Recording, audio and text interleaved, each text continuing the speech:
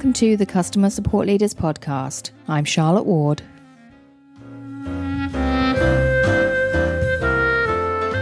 This week is Throwback Week, so stay tuned for 5 leaders talking about 5 different topics from the archives.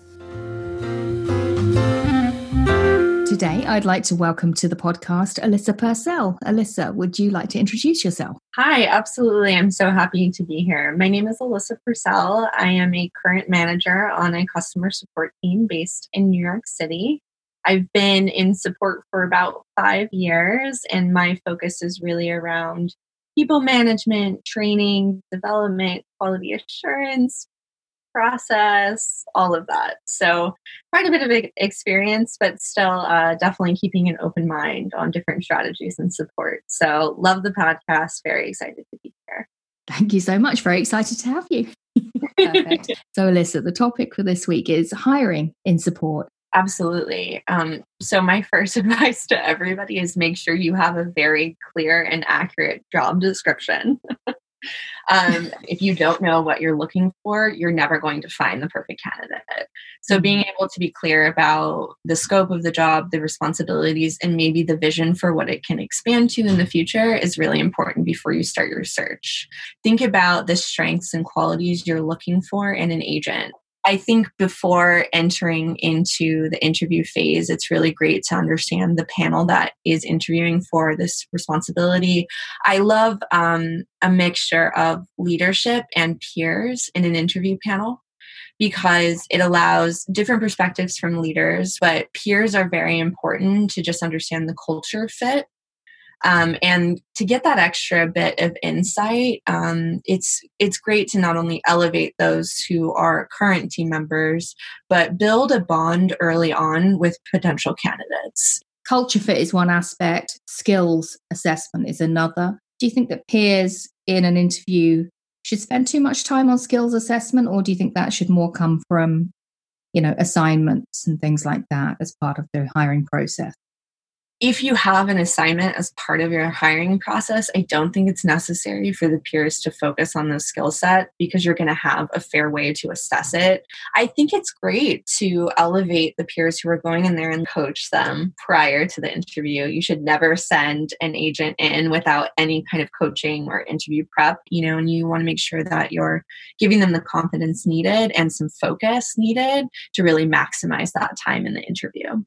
But I love to set up one agent to kind of focus on the skill set and another to focus on the culture. You could call it kind of a good cop, bad cop setup, but really what it does is it allows a more fair balance and some direction to kick off the interview. Yeah, and also as part of that framework, you are setting some levels of consistency across all potential candidates as well. So those don't just become conversations where you can't draw any meaningful conclusions, right? Other than he was nice, she was nice. Yeah, I think you need that quality feedback from that time. You only get so much time with a candidate, but it also helps to reduce any unconscious bias. What's your biggest challenge with hiring? Well, it depends on the role, right? For an agent position, the biggest challenge is weighing experience versus potential. Especially for an entry-level support role, you're often getting candidates who don't have a lot of experience, right? Yeah. You don't have the skill set necessarily, story around loyalty and around even kind of softer stuff, just, the ability to stick at something and learn, for example. Yeah. Can I tell you my one secret tip I love to do in an interview? Please do. Yeah. Regardless of the level of role, I love to pause a candidate during an interview and offer them some feedback. Let's talk about an easy example. So sometimes you get candidates who speak a lot, and sometimes you get candidates who have very short answers. So about halfway into the interview, I like to say, hey, I just want to stop things for a minute and provide you some feedback. Are you open to some feedback? And I provide them just a little bit of feedback, like we have X amount of time left. I really want to get through the next questions for somebody who maybe speaks a lot. And then for somebody who's not giving a lot of examples and is shorter with their answers, I give them feedback like, hey, I would love to hear some more examples from you. And not only does that help shift the kind of interview that you're conducting, it also allows you to gauge how they receive feedback and apply it. It's not to overly criticize them. It's really more of an exercise to see, can they learn in that moment, and apply that, right? And then you get a little bit more out of the candidate in the interview. I think that's a really excellent tip. I was scared where you were going to go with that.